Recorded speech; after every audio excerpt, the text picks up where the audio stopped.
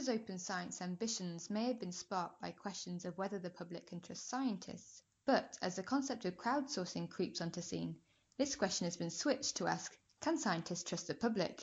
EFSA invited several speakers to share their crowdsourcing and intelligent computer experiences last week at its conference in Milan. We asked Executive Director Bernard Earle what role he saw these new technologies playing in EFSA's future. Yeah, I think it's a fascinating new tool also for science to broaden the evidence base, to get input from, I call it now the crowd.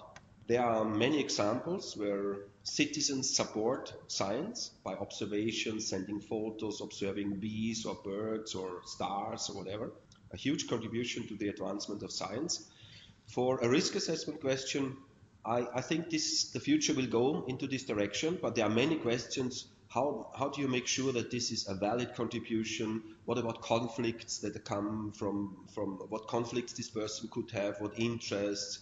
How do you do the quality assurance in a crowdsourcing process? So many questions that are unresolved, but we will investigate this as EFSA. So we will try to work with this in small scale pilot projects. So do you have any plans for pilots? Well, at the moment we are trying to settle the field where we are, what are the experiences of others, where could we step in. From my point of view, maybe we will not go out to the crowd, to the overall public in the first step.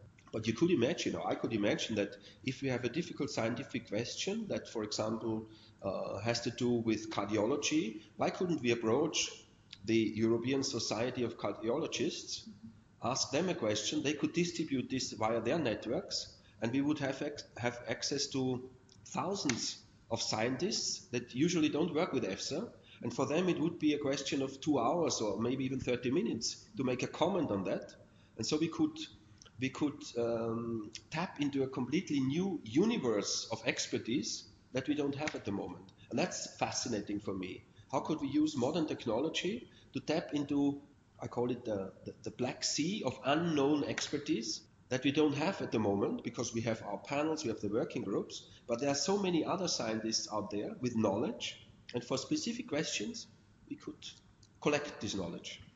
Like you said, the issue of kind of conflicts of interest would be interesting within that. There's some people that said that even within your panel members, there should be conflicts of interest recorded for the institutions that they work for. So if then you crowdsource that out, then you would have the conflicts of interest for those people, and then also the conflicts of interest potentially for the institutions. For the organization they work with. Yeah. No, that's a relevant question. That's a relevant question, but in our panel process, for example, we have 21 experts in one panel. So even if one person would have a hidden interest that we are not aware of, this person could not influence the decision making with 20 other colleagues. So there's also a safeguard by this collective decision making process. What kind of timescale do you see for that? 5 years, maybe. It's not tomorrow. No. With data, we are investigating now different options, how we could use machine learning. For the crowdsourcing, I would not dare to say when will be the first EFSA crowdsourcing exercise. I don't know.